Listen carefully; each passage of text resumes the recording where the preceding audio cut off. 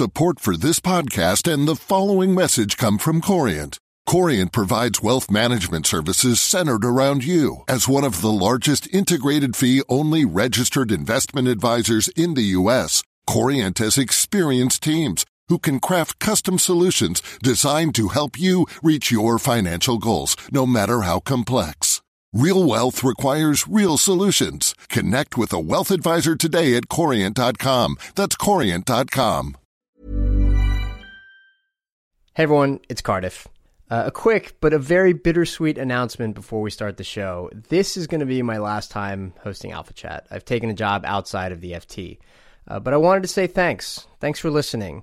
Founding and hosting Alpha Chat and developing it into what it's become, alongside, of course, our amazing producer and editor, Amy Keene, has been one of the most deeply fun and absorbing and, frankly, indulgent projects of my career. And you made that happen. But also, please keep this podcast in your feed because my wonderful colleagues on FT Alphaville will be taking over along with Amy. So, you've already heard from Matt Klein and Alex Skaggs and Izzy Kaminska. You know they're great. And every now and again, I'll even be popping in as guest host. And now, on with today's episode. On the show today, who better to interview one last time than Jeremy Adelman, a Princeton historian, author of a number of books, one of them being Worldly Philosopher, The Odyssey of Alberto Hirschman. It's his magisterial biography of the late economist. You've already heard Jeremy on the show discussing Hirschman's The Passions and the Interests, and more recently, Exit, Voice, and Loyalty. Today we're going to be talking about Hirschman's The Rhetoric of Reaction, about the argumentative styles that emerge in times of progress. Jeremy, welcome back, my friend. Don't look so sad. Yeah, let's make this more sweet than bitter. Yes, okay. That sounds like a hell of a project. All right. So, the rhetoric of reaction. Here's where I want to start. It's with the definition of the word reaction and the word reactionary. Hirschman didn't mean it in the kind of negative connotation with which it's often associated of like a super hard right crazy person, right? He meant it in the more literal and original sense, reactionary, how people react when something big happens. That's exactly what he was trying to do. He felt that, and I'm sure we'll get to this at the end, that there was a way in which when he was working on these ideas in the late 80s and early 90s, and perhaps anticipates a bit our own climate nowadays, that people had bunkered into ways of talking at each other without being able to hear each other.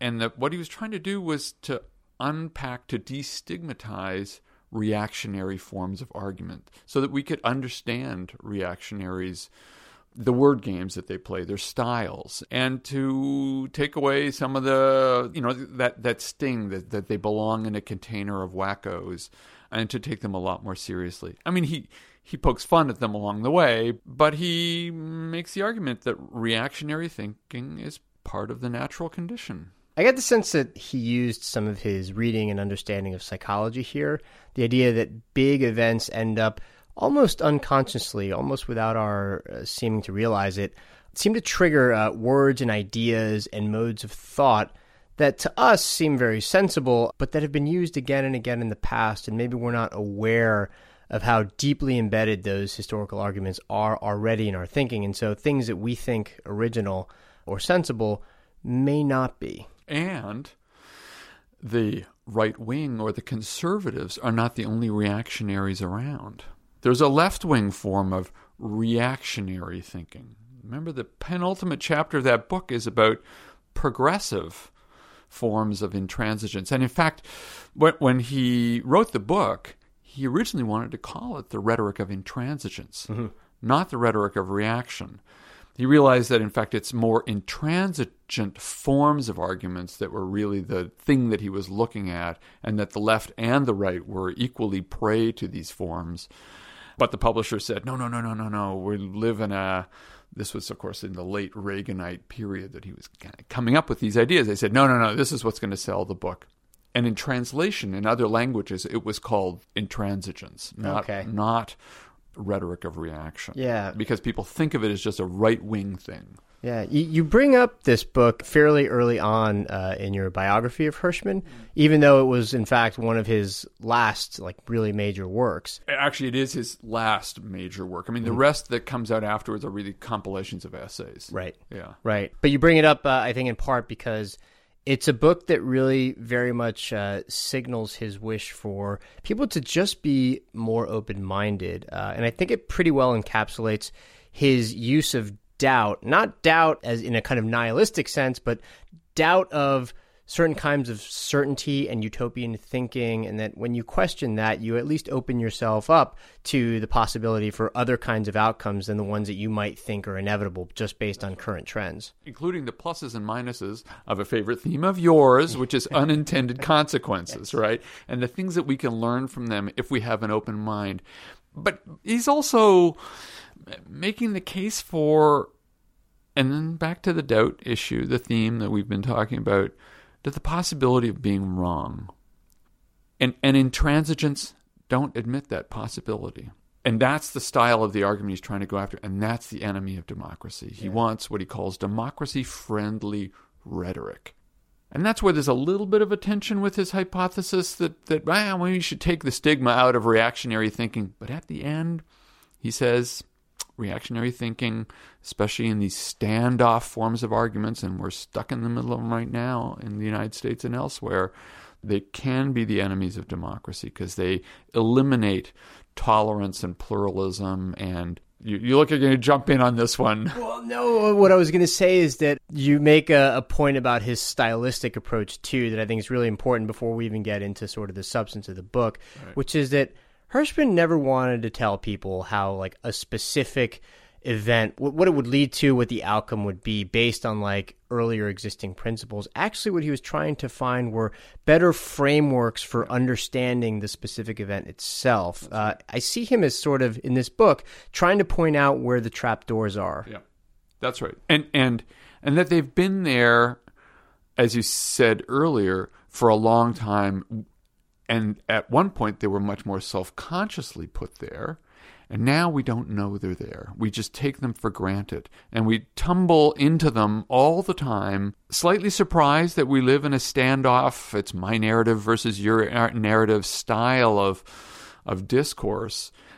Back in the day, let's say back in the late 18th century where he starts out the story, it was a much more explicit game, right, about the French Revolution.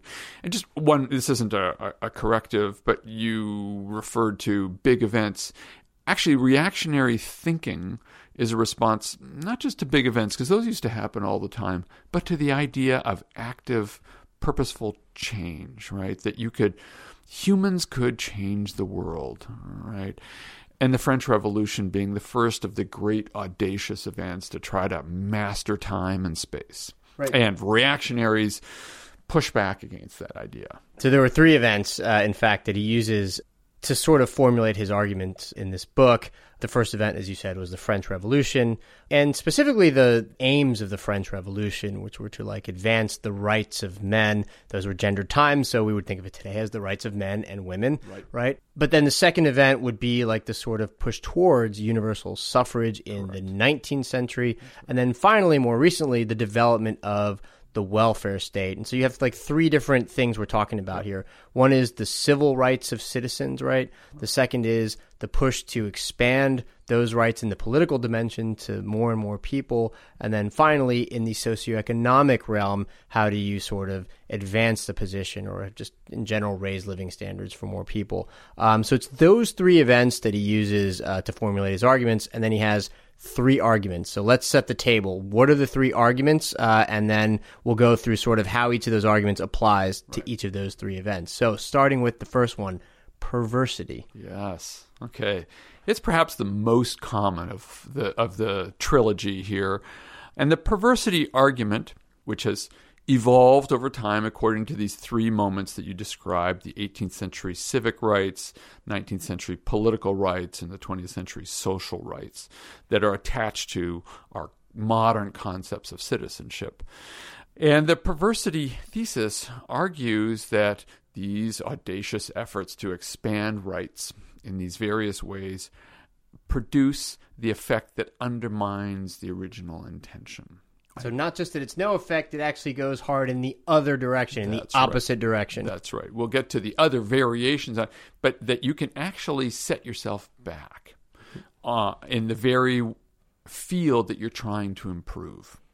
And so with each one of these, whether it's civic, political, or social rights, each one of these has a cluster of counter-arguments that argue that you can set back civic rights, you can set back political rights, and you can set back social rights and the welfare state.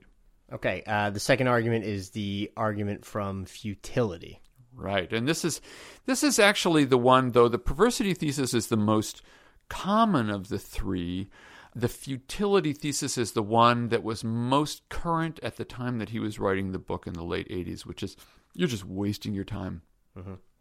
All those efforts at reform never really get to the basic structures, and it's the one for which he reserves the most of his sarcastic comments, in the sense that the futility argument tended to love to scorn reformers, right, for being naive, for being well-intentioned, between quotation marks. It's very patronizing. Very patronizing form of argument. And he had no time for that. I mean, he just thought these guys loved to take, as they would say in England, take the piss out of reformers, but never applied the argument to themselves. And he really thought that this argument that people were wasting their time was itself a waste of time. He had the most scorn for that, whereas he had some regard for perversity theorists, and we're going to get to third in a second. But this one really got under his skin. He actually said explicitly that it was much more insulting than the perversity argument, because it essentially said that the perversity argument at least held out the hope that if you better directed social reforms, that they might work, whereas the futility argument just says that social reforms will never have any kind of an effect no matter what, so everybody's just kind of a joke for thinking otherwise. That's right. And in the condescension, even the reactionary form could say, oh, I agree with what you want, but you're just so naive. What you want to do is going to never work. I have better insight into reality than you do. Mm-hmm. So if you're looking for standoff rhetorics, this was the one that created the impossibility for any dialogue. And then third, the jeopardy, the argument from jeopardy. Yeah. Well, so the jeopardy one was, in some senses, the most dangerous, because it argued that you could jeopardize the entire enterprise, right? That it's not just that you could set back the potential, for the realm that you're trying to remedy, but you're threatening to jeopardize the entire social framework upon which we lived. Yeah. In other words, that there were earlier advances that had already been made, right, and that the jeopardy argument said that, you might get something new and good out of whatever you're trying, but you're going to completely dissolve the earlier gains, and it's not worth the cost. Absolutely. So even if there was an agreement on the overall games, the method of reform that, say, quote-unquote progressives, and we should probably unpack what that is, because the reactionaries live in a dialectical relationship with progressives, that the progressives threaten to set the whole thing back in some ways. And we can go through the catalog of examples that he rolls out. All right, let's do exactly that. Okay. Let's start with Hirschman identifying the people arguing from the perversity thesis as applied to the French Revolution. And of course, we've got to talk about Edmund Burke, who is given a lot of credit for having anticipated the really horrible outcomes of the French Revolution. Hirschman wasn't Burke's biggest fan, because he said that Burke's condemnations were too sweeping, too comprehensive, that he couldn't untangle the specific aims of the French Revolution, which were good and noble and applied better might actually work out, from the really horrible execution of it, quite literally in many cases executions when we're talking about the Jacobins, right? And the specific way in which the French Revolution itself unfolded. Hirschman wasn't a big fan of it, although he understood it. I mean, Hirschman has an ambivalent relationship with Burke. He's been reading Burke for decades and thinking, in a way, obsessing about Burke in the same way that he obsessed with a figure like Machiavelli, and having, in a way, an internal argument throughout about the possibility of reform, because Burke was the great theorist the great modern theorist of counter-revolution, right? And Burke has two functions. He's both I just opened the page here because Hirschman has a great taxonomy of the arguments. He's the great perversity thinker, so he gets us going, and that's where we have the longest tradition of reactionary thinking. And his arguments get recycled throughout time. And yes, the perversity argument is that the efforts to create, and this was the 18th century, was the moment of civic freedoms, giving people universal civic rights, that the revolution, instead of giving it to people incrementally, which was, in a sense, the conservative model, that you give rights and claims only to preserve stability and order. He's not against giving rights, but you do it very, very incrementally to preserve the social fabric. The perversity argument argued for Burke that giving out those rights threatened to set the civic enterprise even further back. So in other words, the previous form of tyranny via like monarchy and all that would be replaced by a much worse tyranny. Robespierre, the violence, the guillotine, that's exactly it. And you want to give out rights, but then you wind up, bathing a society in blood. Yeah. Something I learned from Hirschman's book, from The Rhetoric of Reaction, is that the others who argued that there would be perverse consequences from the French Revolution that weren't Burke, right, argued a lot from myth, a lot from their understanding of Greek myths, that if you try to defy the gods and change the world for the better, they will scorn you and make it even worse than it was before, that it was hubristic to think that you could change things for the better. The power of divine providence. Mm-hmm. The difference for Burke, and this is why it's a modern condition, this is a feature of modern society. He's admitting that there's something different about living with markets, living with mass societies, that we need to manage the modern condition differently. And this isn't about God on earth. This is our modern new...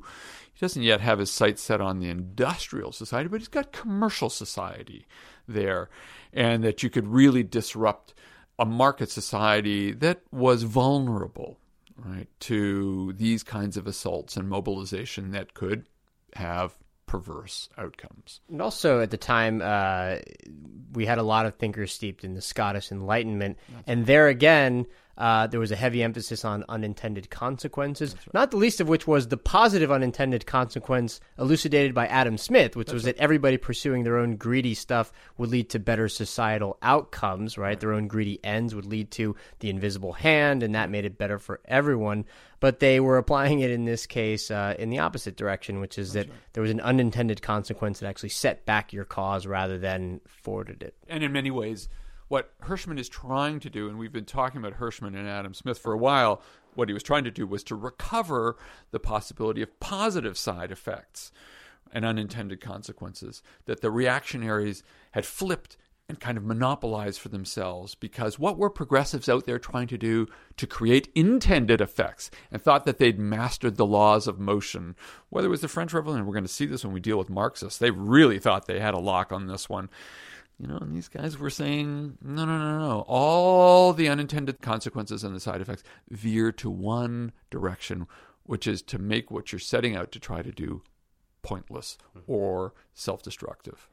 Let's talk about the perversity thesis as applied to the attempt to expand suffrage. This is where we first, in the book, encounter the idea that the rule by majority would lead to essentially a rule by majority of idiots, right? There's a dangerous kind of crowd psychology, and so rather than having like this enlightened few people govern over everybody, you would get a super unenlightened crowd essentially governing over, I guess, like themselves, but society generally, and then actually you would end up with fewer rights than more. It would be an anti-liberty result when the whole point was to expand liberty. That's right. And the main figures there are Gustave Le Bon and Herbert Spencer, the positivist of the middle to second half of the 19th century, who argued, just as you said, that sure, you can have universal male suffrage, the two Reform Acts of the 1830s and the 1860s, but it's just going to produce a mob rule and imperil the liberties that informed the democratic rights to begin with. And that's the perverse outcome. A lot of so scorn democracy for the- is the enemy of liberty. Yeah, a lot of scorn for the masses, made explicit, by the way, by a lot of writers that we still revere today. Yeah. It was interesting that Hirschman pulled out a lot of those examples to kind of show, I think, subtly maybe, that a lot of the sort of enlightened thinkers of the past were really quite backwards on some of these issues. Well, they were back. I mean, they lived in an age in which it did feel like a threat that for the unwashed masses to be included in the body politic. So we've moved from the civic rights of universalizing the idea of the legal personhood of men, and some were claiming for women in the 18th century now, to the 19th century that it's the political domain that had to be opened up, and to argue that people had political rights threatened to give the irrational masses rights to elect, in a sense, populists and demagogues and that sort of thing. He cites what I guess could be considered a modern version of the idea, although it's a much more, I should say, milder version of it, which is the public choice argument. Right. Hirschman, as you write in your book, had quite a few battles, especially towards the end of his career, with the public choice theorists, with Gordon Tullock in particular. Yeah. Their thinking was that if you had all of these interest groups represented as they have a right to be as part of a democracy, that they would all start kind of like fighting for stuff, and then it would end up like, in a way, you'd end up with a perverse outcome as well, right, where you wouldn't, not only would you not have like an expanded democratic process, actually you'd have a less democratic process because all of these individual interest groups would be kind of like stomping all over each other. That's right. And it was a combination of, Charles Murray, he had Charles Murray in his sights, and the public choice theorists, which argued that and they were, of course, moving into the 20th century in a debate about welfare and social rights, right, to say that, in fact, all of these reforms around welfare were, in a sense, putting people back, that minimum wages, unemployment insurance, all that sort of thing, in some senses made the working class worse off. Right. So instead of making poor people better off, you just ended up with more poor people because you'd incentivize them to do less work or to be lazy or whatever. That's right. And in the case of the public choice theorists, they argued that powerful people would figure out the rules of the game and create a more institutionalized mechanisms for what they called rent-seeking. Right, and take over the rules of the game in order to make sure that they always help themselves. And of course, the alternative to this, for a lot of them, was competition in the market, for the rich as well as for the poor. Yeah. There's something interesting about the application of this to the welfare state, too, which is that Hirschman doesn't say that all of those arguments are necessarily wrong. Right. He doesn't, for instance, come out and say that, yes, a higher minimum wage is always a good idea, right? What he says is that we should at least be open to the possibility that there's something to be learned here, that we can try it out, we can experiment, right, and for those ideas that do turn out to have the perverse outcomes, well, you, of course, stop doing them. Right. But the society is capable of that, right? But you don't shut it down just based on an argument. You can try it, and you can see. That's right. And not use it as a reflex. His consistent argument against all of the reactionary rhetorical styles is that they over-argue. They don't admit evidence that disconfirms their hypotheses, and they exaggerate the claims that they do rule out. Often, if some of the ruling out the possibility of side effects that disconfirm them, or the possibility that they might actually be wrong. And that's the dilemma, right? So he says, yes, there are lots of times when we get perverse outcomes and bad negative unintended consequences. That's being open to the possibility of being wrong, but that has to be applied to reactionaries. Yeah. Let's turn now to the argument from futility, yeah. Okay? Let's go back to the French Revolution. I hadn't heard this before because the Tocqueville that I've read has just been on America, right? But in his writing on the French Revolution, apparently what he said, one of his arguments, was that nothing really changed, right? You had this bloody and awful revolution, and it looked to be an event of seismic importance, but that actually, when you look at what existed before in the ancient regime and what came afterwards, basically nothing mattered, didn't change. Now, this admittedly is a slightly idiosyncratic reading of that book, which is a brilliant book. I mean, but the underlying argument from the Ancien regime is that, for Hirschman, that the revolution was a spasm of political, gory, horrible violence that yielded no underlying transformation in the social hierarchies of France. Right? So it was futile. And in a way, Tocqueville was a reformer of sorts. In fact, he was sent off to do... Democracy in America was the result of an effort to reform the penitentiary system in France, and he was sent to the United States to look at how Americans built their prisons.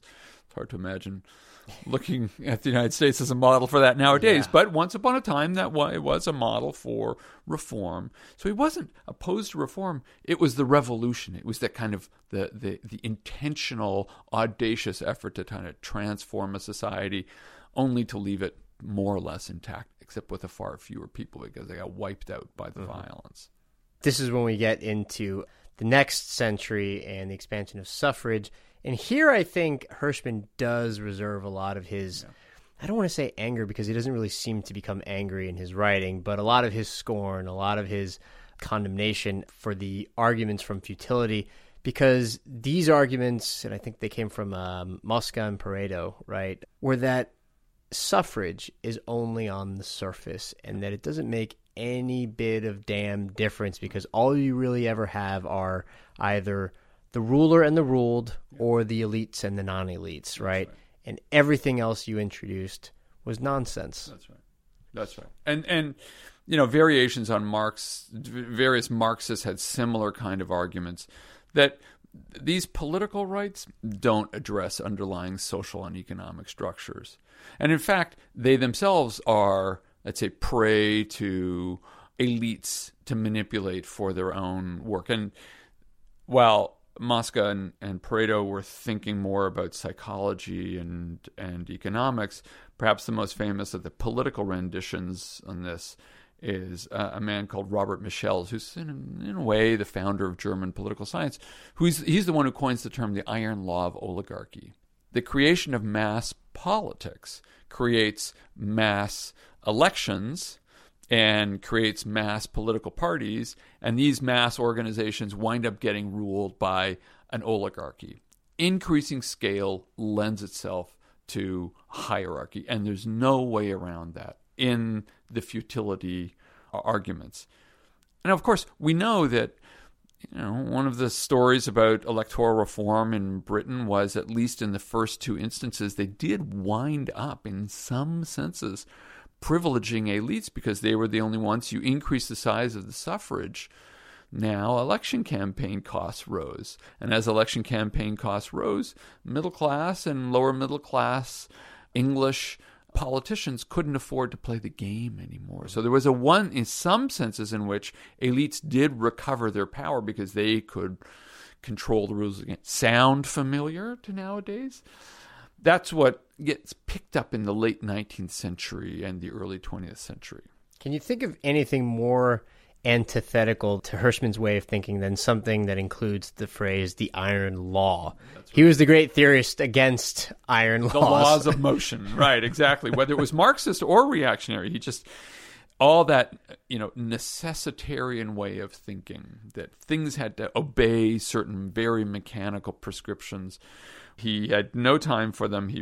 For him, the definition of liberty was the right to, in a sense, a non-projected or an unprojected future, that your future was not foretold. He has a clever application of the identification of the futility argument to the expansion of the welfare state. And it's an argument that really still continues to this day. The idea here was that the safety net, right, or welfare funds would never actually reach the people who need them. They would effectively be captured by the middle class. Right. And he gives a couple of examples. So, for instance, it's still only a minority of people in the U.S. that graduate from college. And the benefits of public universities, for instance, which are funded in part by taxpayer dollars, including the tax dollars of the poor, by the way, end up benefiting the the middle class, right? Primarily, or the middle and upper class. Same thing with, policing, which helps everyone, but it primarily helps the people who actually own property, who own things, right? And so he identified this argument. He didn't always agree with it, but he identified a couple of places where it made a fair point. That's right. And this is where the public choice thinkers really come onto his radar screen. I mean, you're absolutely right. He's prepared to concede that they do have a point here. Does that make it all futile? No, right? And in a way, the futilists are self-serving, right? In the sense that they think that it's always bound to be captured by the people who already have access to power. He also, though, says that the feudalists make the mistake of thinking that just learning that it didn't work is the end of it, as opposed to what might happen next. And he always is thinking about what might happen next. And then this also, I think, comes in part from his experience in Latin America and in developing countries. So he gives this great example of where, I forget which country it was that expanded a lot of public housing, but it turned out that the public housing ended up going more to the middle class than to the lower classes. And what he said was that, yeah, that was true, okay, but that country also ended up learning a lot about what it takes to build public housing and about how to target the needs of the poor. And so it was still a learning experience. Right.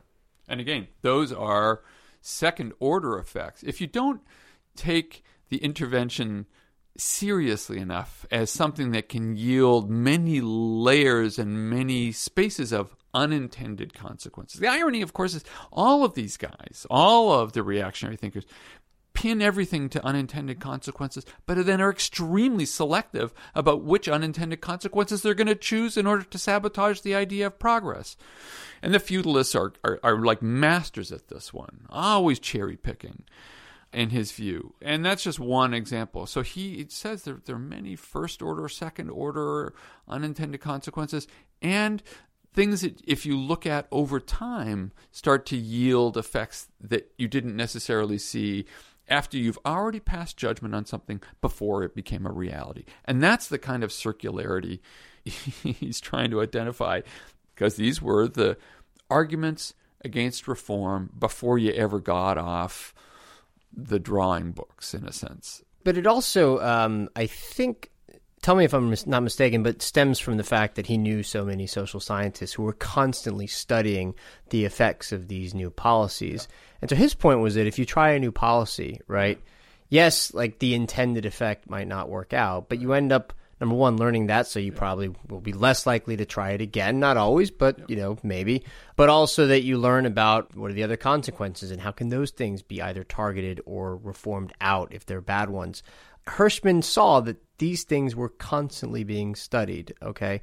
And yes, social scientists will kind of fluctuate in how much they're listened to, right, by the political classes or whatever. Yeah. But even so, that was knowledge, that was experience, and that would be valuable over time. And he's been duking this out since the 1960s, as you said, in Latin America, specifically related not so much to, to modern reform, but specifically reforms directed at economic development, right? That there were variations of these arguments that were being used to make the case against the possibility of what he called reform mongering, right? and development projects, and that you needed to look at sometimes the side effects of a development project were more important than the intended effects.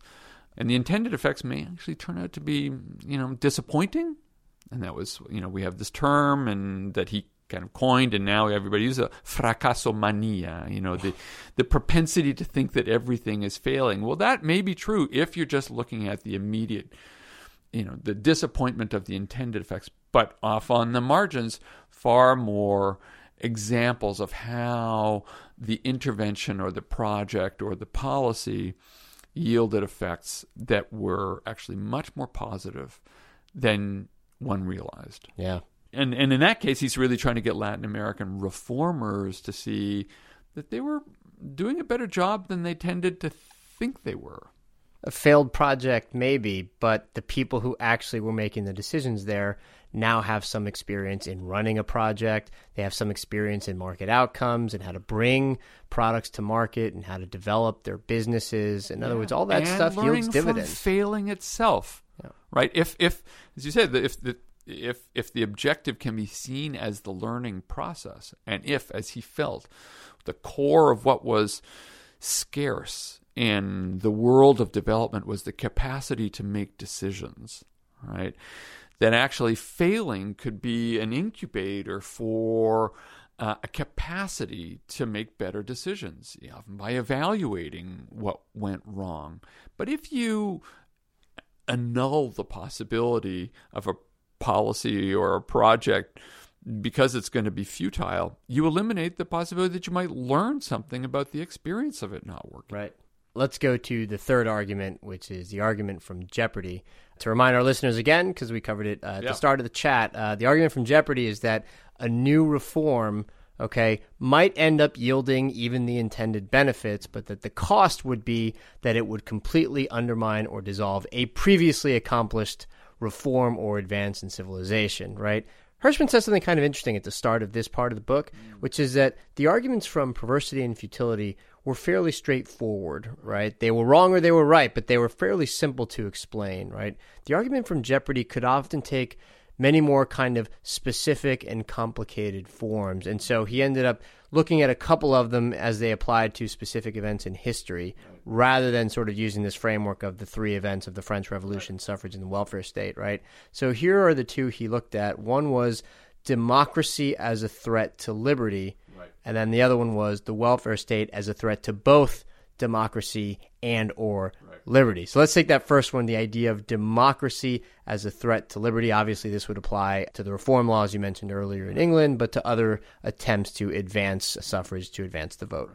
You jeopardize all the progress that you have made so far, right? So it's not just undermining that particular initiative, nor is it just that it's futile, but rather embarking on the reform is going to set you further back altogether. And in that particular case, the fear was not just that in the reaction to the reform laws that elites would find a cunning way to keep power and nothing really would change, which was the feudalist argument, but rather you'd get, in a sense, a new form of despotism, right? So that populism could go on to become a new form of mob authoritarian rule, right? That would undermine the liberties that made democracy possible in the first place. And he goes through various scenarios about that happens.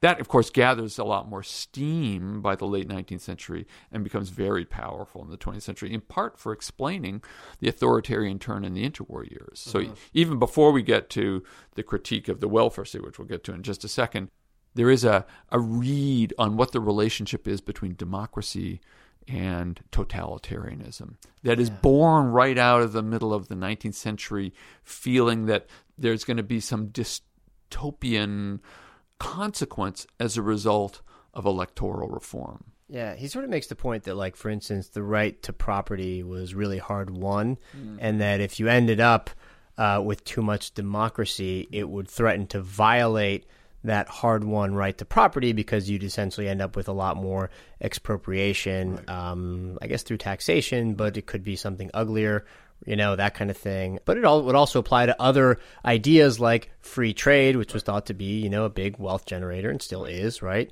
And things of that nature, even the advance of technology would be slowed if the mob saw that maybe some of their jobs would be risked. That's right. Well, and that... In a sense, on the political domain, we'll get to the social, economic, and the welfare side in a minute, and when we have to deal with Hayek. But the great political scientist of this is Samuel Huntington, right? That what giving electoral rights does in societies that are not ready for them is to make them ungovernable. And then when they become ungovernable, you get versions of populism, authoritarianism, militarism that, in the Jeopardy thesis, undermines everything, right? It creates unrule rather than popular rule, right? And, and he formulated this most famously in 1968 in a classic work called Political Order and Changing Societies. adding parenthetically, I mean, at that moment, Hirschman was co-teaching with Samuel Huntington at Harvard and MIT. They ran a joint seminar together on development, and the two of them were beginning to part ways. 1968 was a sort of a watershed moment for them, but Huntington goes back and has a reading about the nature of political order and its fragility, right? And therefore arguing against these purposeful, active political moments of reform that they threaten to undermine everything. Do you see a little bit of Hirschman's kind of cheeky sense of humor here also?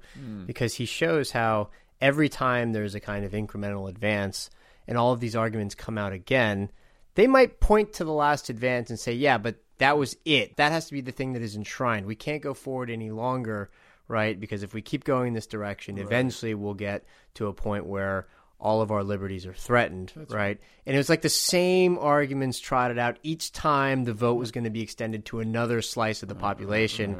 It's a very kind of amusing passage, I got to say. That's right. And he has this line about, I mean, we could fish it up probably, but essentially they love arguments that justify the jeopardy argument, and it's very compelling, except when it's not, right? Which turns out to be a lot of history, right? Yeah. So they telescope time, and this is really where you get these very stylized accounts about how everything will go to hell in a handbasket if you try these things out. And let's roll out all of these examples of how it's worked in order to show how dangerous and pernicious even the idea of thinking about reform might be. Let's talk, before we get to the welfare state bit, about the difference between the liberty of the ancients, which required and also gave you the right to actively participate in the public square, versus the liberty of the moderns, which was the right to have like your own personal space to operate and live your life without too much government interference. Hirschman sort of trotted out some of the old arguments about positive versus negative liberty. I hadn't quite realized that these two things in the past weren't just thought to be like two independent things to pursue, but that a lot of people thought them to be actually incompatible with each other, mutually exclusive. That's right. The tilt to positive liberty could undermine negative liberty. Mm-hmm. So he picks up on Isaiah Berlin's famous distinction, which has, got deep taproots to it, but he uses that to say that, in fact, part of the jeopardy argument is to recognize that there's a delicate balance between the two, and in some senses a hierarchy between the two, because moving out ahead on positive liberties and giving social rights threaten to imperil this other one, when the negative liberties, were the condition for the possibility of the positive liberties. And that logic never applied in a vice versa mode, right? In this formulation, right? That never were social rights seen to be a condition for political or civic rights. But the ancients had their eye on something. The ancients, and in a sense, the early modern Republican insight, which was very important for Adam Smith, saw that things like what we would now call human capacities, health, education, and so on, turn out to have been virtues that were important for the negative liberties, right?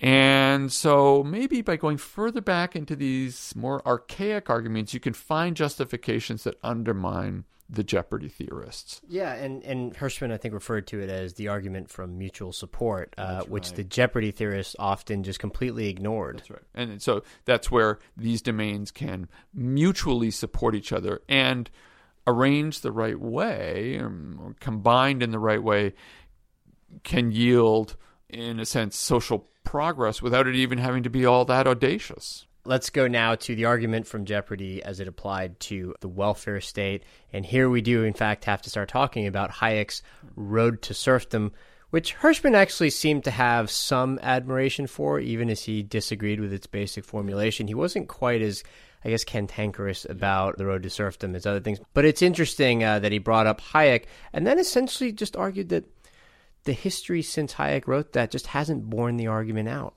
I mean, that's right. Although it's worth saying, Hayek is a little bit like Burke. He's someone with whom Hirschman is always jousting. And I can't remember whether we talked about this in one of our earlier conversations, but Hirschman reads The Road to Serfdom in late 1945 in Italy when he's in the OSS. He's depressed for a whole variety of reasons. He's wandering around the streets of Rome. His best and closest friend, Eugenio Colorni, has been assassinated. His sister is, in his view, misbehaving. Europe is in ruins. The scale of the atrocities that he's really affecting the way he's thinking. He goes through this spell of depression, which is not common for him because he's an inveterate optimist. He writes to his wife, today I wandered into a bookstore. He can never disclose his location, but one assumes it's Rome because the censors would have cut it out of the letter. I wandered into a bookstore and I picked up a book. It's by an Austrian who lives in England. His name is Friedrich Hayek, and it's called The Road to Serfdom. And it touched me a great deal. And it made me realize I've served in 3 armies. Right? He'd fought in the Spanish Civil War. He was in the French army, and now he was in the American military. And the army crushes the individual.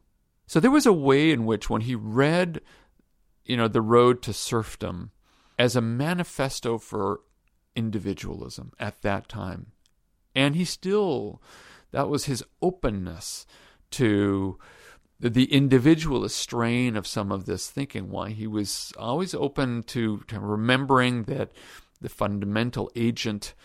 one of the fundamental agents of the modern world is the individual, and we had to think more clearly about how the individual was to fit into mass society, and that Hayek was onto something, but that he got it wrong, right?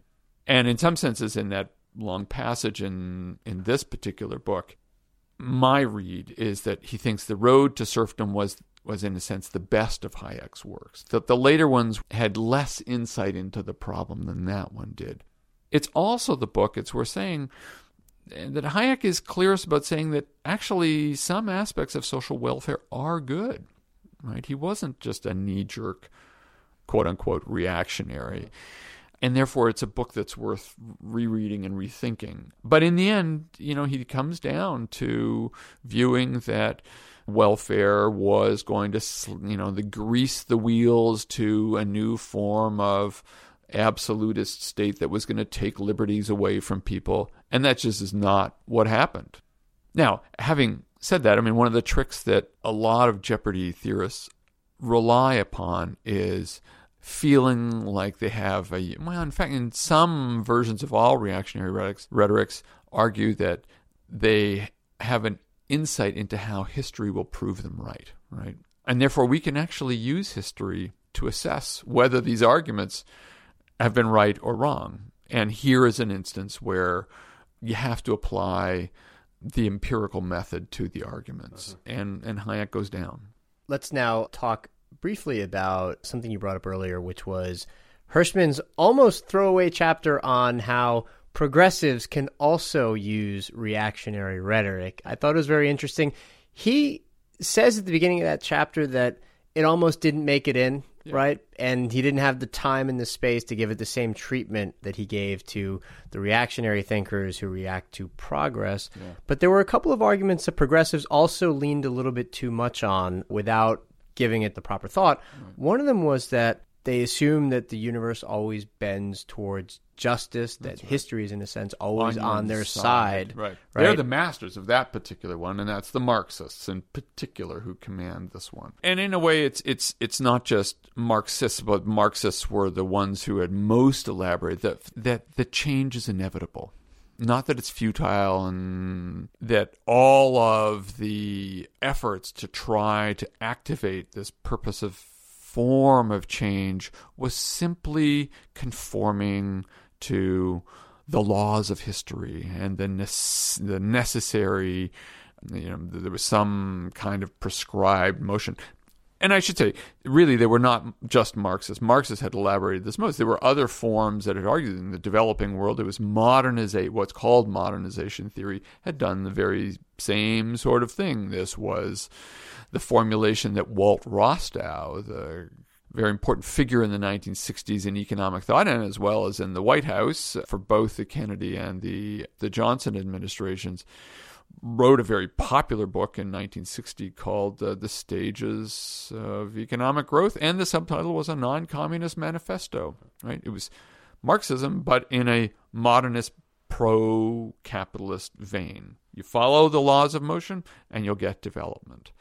You follow the stages, and you'll get your GDP up to some optimum level from the point of view of Walt Rostow. So there are two variations on that one, that history is always on your side. It's naturally forward-moving.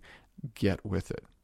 There was another one, right, which is that if you don't do it, you're going to blow everything to hell. Which seems to directly contradict the first. Yes, absolutely. Well, it could be repurposed in this way, but the idea being that everything was much more fragile, right?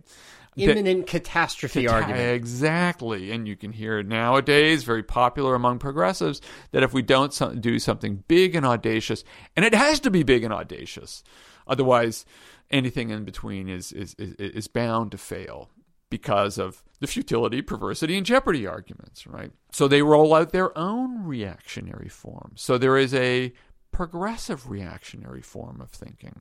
Right. And if you don't go with the whole thing, we're just doomed, basically. Right. So he's looking at these two sides and he's thinking, well, the conservatives are always arguing that if you try to change something, catastrophe's waiting. The progressives are arguing that if you don't change something, catastrophe's also waiting. Yep. His point is that sometimes catastrophe's just not waiting. Yeah. Okay. Maybe everyone should calm down a bit and look at what you're talking about and talk to each other.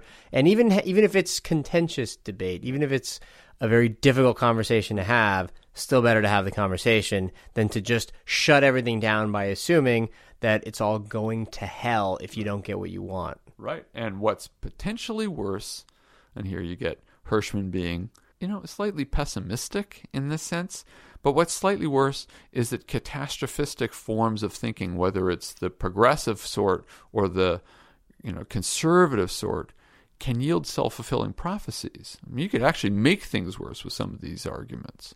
And here's how I want to close our chat, Jeremy.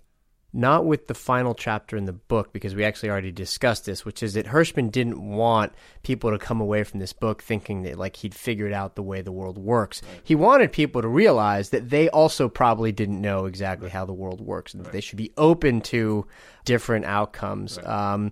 Against intransigence is what it's called, and I agree with you, that probably would have made a better title for the book itself, right? I wanted to talk instead about an article that you wrote that is Hirschman inspired, and that could be titled Against Disparist Thinking, right?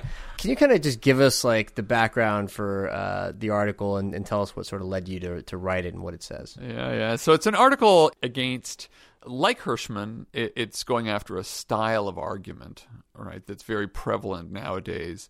But it's a declinist style of argument, which dominates or it's very pervasive anyway in public discourse. And here, too, we have a conservative variation on this, which is, and you can hear this, for instance, in the writings of David Brooks, would be a mild version. There's a more hysterical version of this, which is, that Western civilization is doomed. This would be like Steve Bannon way of formulating things, and we have to double down and defend the core values of Western civilization against all that's threatening it. And there's a lot out there that's threatening it. And then there's a progressive version of apocalyptic thinking. I hear it most among people who think that climate change is going to destroy the planet. It's going to be ruinous for a lot of people, but the argument that if we don't do something immediate, totalizing, absolute, that just transforms our fundamental way of living, we're just going to bake here on Earth, is another variation on that, but just from, let's say, the more progressive end of things. I hear that argument, though, from the progressive side, at least in the short term, also, that the rise of Brexit and Trump are assumed to represent some kind of a new semi-permanent order. Right. I think what you're trying to say in this article, and what you cite Hirschman as likely to have thought, is that, again, you're assuming that the current outcome is a fixed point. But we're learning ourselves now about what works, about what doesn't work, about the limits of our institutions, about how they should be fixed. It's not necessarily the case that however it is that we come out of it now and however bad it gets, because it admittedly could get really bad, that we won't know anything when we do finally come out the other side. Right. Well, declinist thinking is only one way to approach problems. It doesn't mean that not to be declinist means you don't think that there are problems to solve out there. And I think some of the blowback on that article doesn't understand that that's not actually what the identification of the declinist trap as leading us into circular forms of reasoning.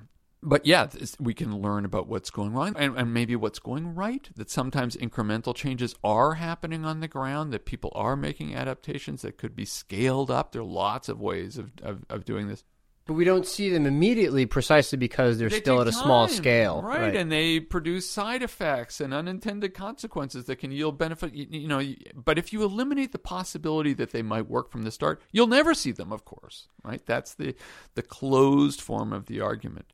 That's one side of it, that it would never allow for even the possibility of a modicum of change. The other side of it is to confuse what we're going through now with some kind of new structural, binding, inescapable fate, right?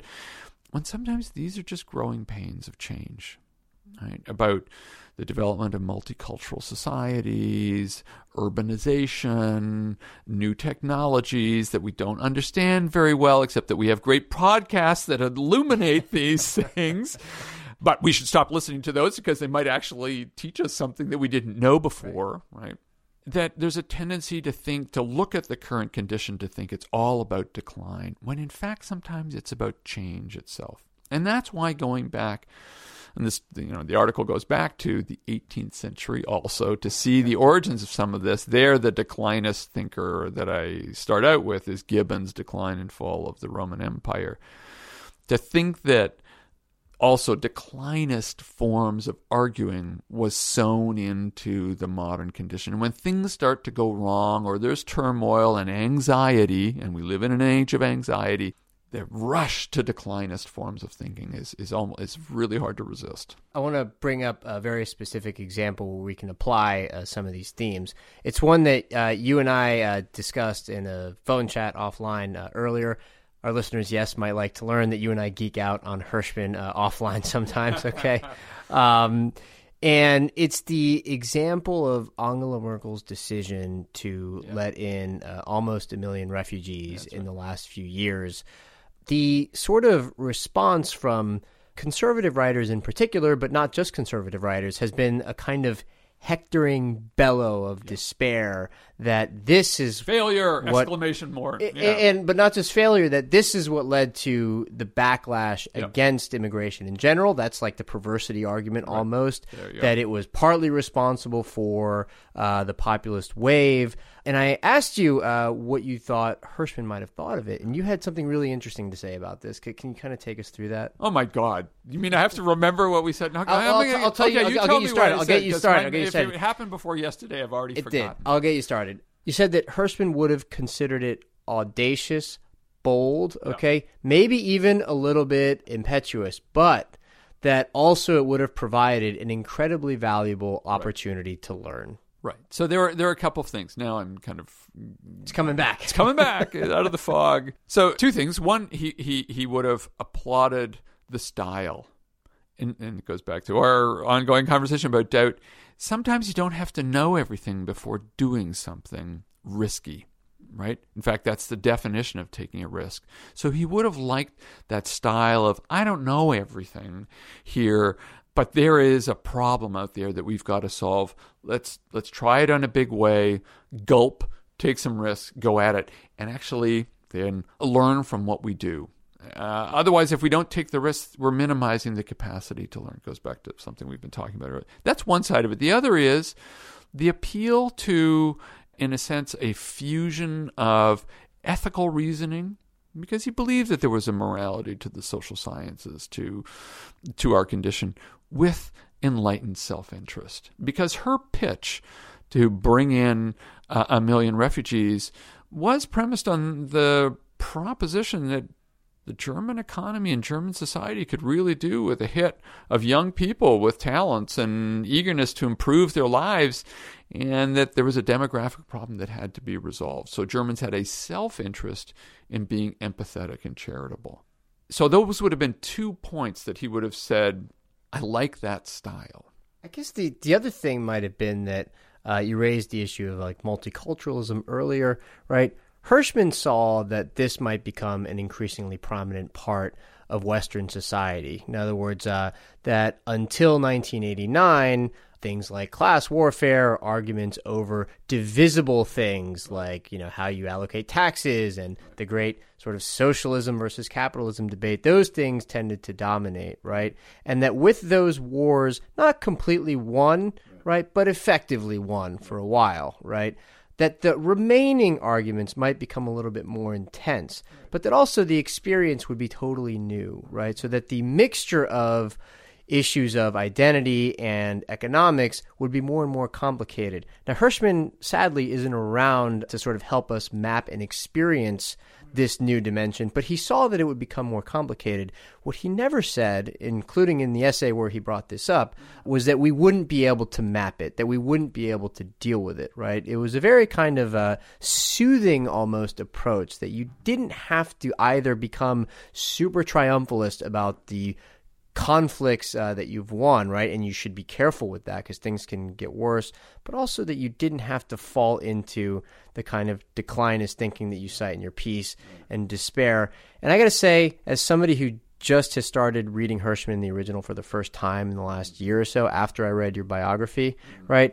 I have found it to be a very soothing antidote to the times. I have found it to be something that gives me a little bit more peace. I don't want to say hope, because there's no sense of false hope in Hirschman, right?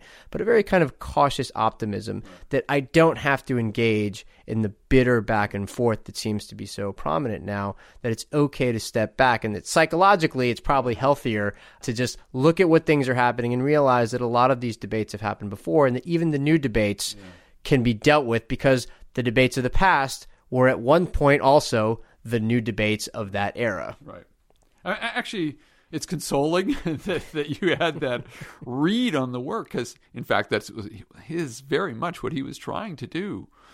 As my students say, chill. Get a perspective on these things, and their perspective doesn't always have to be a pessimistic one. I mean, that's something that historians very often relish. That they are very prone to decline as forms of things, but sometimes a wider perspective on things can yield some upbeat stories.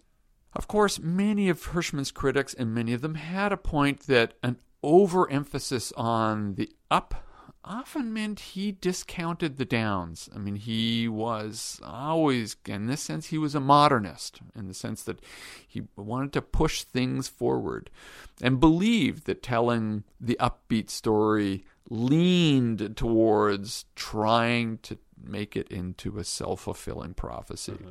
So what he was trying to say about reactionaries, he sometimes collapsed into himself, right, of only seeing the good versions of stories. And that included, how easy it was going to be to create multicultural societies. Yeah. The backlash, I think he would be dismayed by it. And I think, this is something he had a bit of a blind spot to. And it goes back to what we were talking about earlier. I mean, he's seen this from the 30s, and there was a weakness in his thinking on that one, on community life, right?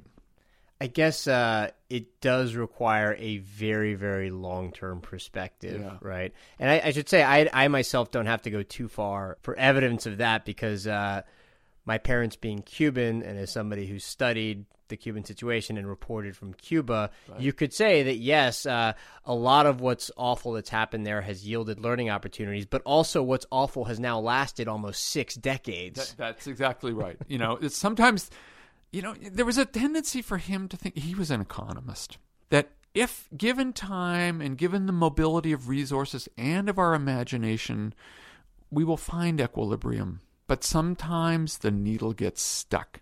I mean, he had this could get stuck on the left, it could get stuck on the right, and these forms of intransigence could dig in, and Fidel was, if nothing, a master intransigent reasoner, right? That you could have very prolonged bouts of bad things happening. And he didn't have a good theory for how that could happen. Taken away all of my soothing, cautious optimism now. But remember that if one is ever tempted, this is what he would say, if one is ever tempted to bask in the one side, remember the other side is always there, right? So if you're going to get declinist, and Cuba is, there are epithets we could use to describe it, that many of the super pessimists would argue that the island that we loved is lost and gone. There's always another side to it, right? So nothing ever lives outside a tension with its opposite. Reactionaries with progressives, in a sense, cosmopolitans with nativists or communitarians. They're always in an internal dialogue and tension, and we don't necessarily know how things are going to come out in any given time. One final question. I should have asked you last time what you were working on, and we could have had like a nice preview of this declinist article that you were working on. Yeah. So let me not make that mistake this time. What's your next writing project? So I'm trying to finish a book that is supposedly a brief one. It's getting longer as I write it, but it's about how we humans around the planet have been thinking about interdependence since about the middle of the 19th century to the present. Interdependence with strangers. So how free trade, communications stitch together an interdependent world order, and we've been having a debate ever since Mill and Marx really saw this happening about whether this was a good or a bad thing, and our basic ambivalence about it. There have been positive arguments for interdependence, but also very strong arguments against it. And right now we're going through a mood that is, let's say, swinging towards the negative variation on interdependence. And I just think we need to understand ourselves in a global way much better. Okay, we'll look forward to that. Jeremy, this trilogy on Albert O. Hirschman has been a genuine delight, man, a real pleasure. Thanks so much. Cardiff, good luck, and I'm looking forward to hearing more from you on a different frequency. Thank you. And that is the end of our chat with Jeremy Adelman and the final installment of our trilogy on Albert O. Hirschman. Give us a call at 917-551-5012. That is country code +1 for our overseas listeners. Or email us at alphachat@ft.com. Please leave us a review or ratings on Apple Podcasts. It really does help other people find out about us. And you can get show notes to this and all other prior episodes at ft.com/alphachat. Finally, Amy Keene, the amazing producer and editor of this show, has been so instrumental in the development of this podcast. She never gets enough credit. All of these weird exaggerations that you think I'm using at the end of these podcasts, they're not exaggerations at all. She deserves all the credit in the world for it. Thanks for everything, Amy. And one last time from me, thanks to you, our listeners, for listening to Alpha Chat.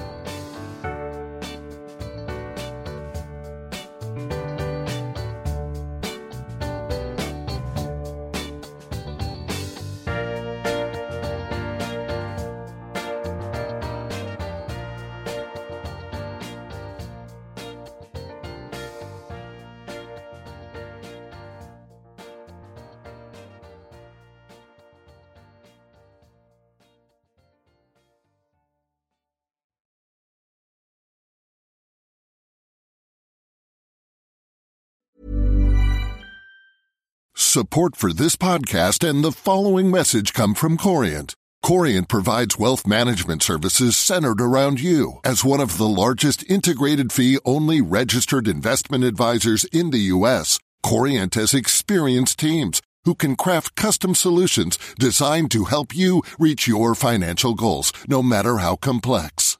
Real wealth requires real solutions. Connect with a wealth advisor today at Corient.com. That's Corient.com.